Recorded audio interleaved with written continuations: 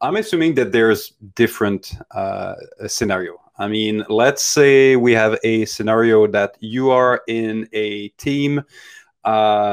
For any reason, it's a toxic environment. You cannot stand working for your supervisor.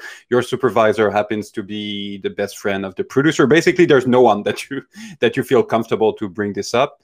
Yeah, it might be a situation that HR, if you want to change project, might be a good idea.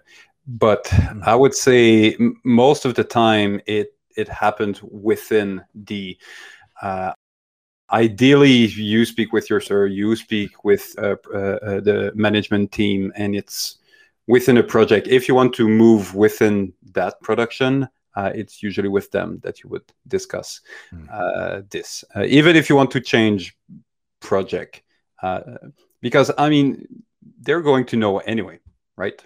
So you don't want them to learn from HR or another producer from another project, unless there's really is a situation like the one that I described before that is going on.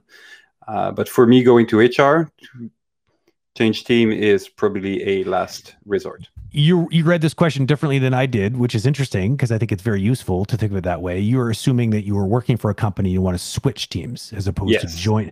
I read this as like just who should you reach out to get a job at a company in the first place? But I mean, you could read it either way. I'll answer it like that.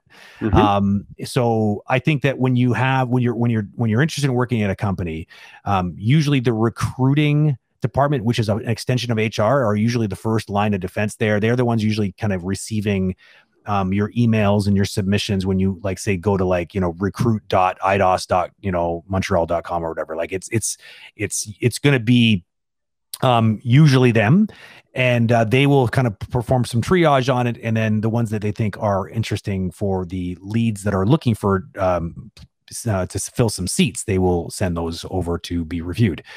I would say that that's always a good place to start, but I think that even better is if you know somebody that works there. Is always, if you can ever get an in any shape or form, it's always going to be a better way of doing it, because if you have someone kind of internally rooting for you, you might just fast track that, So I say networking is key, because you never know where some of your friends and colleagues will end up working one day, and they just might end up being your in at a company that you've always dreamt about working at. So, keep it classy out there, because you never know who's going to be in a position to recommend or do the opposite of recommending you to a company.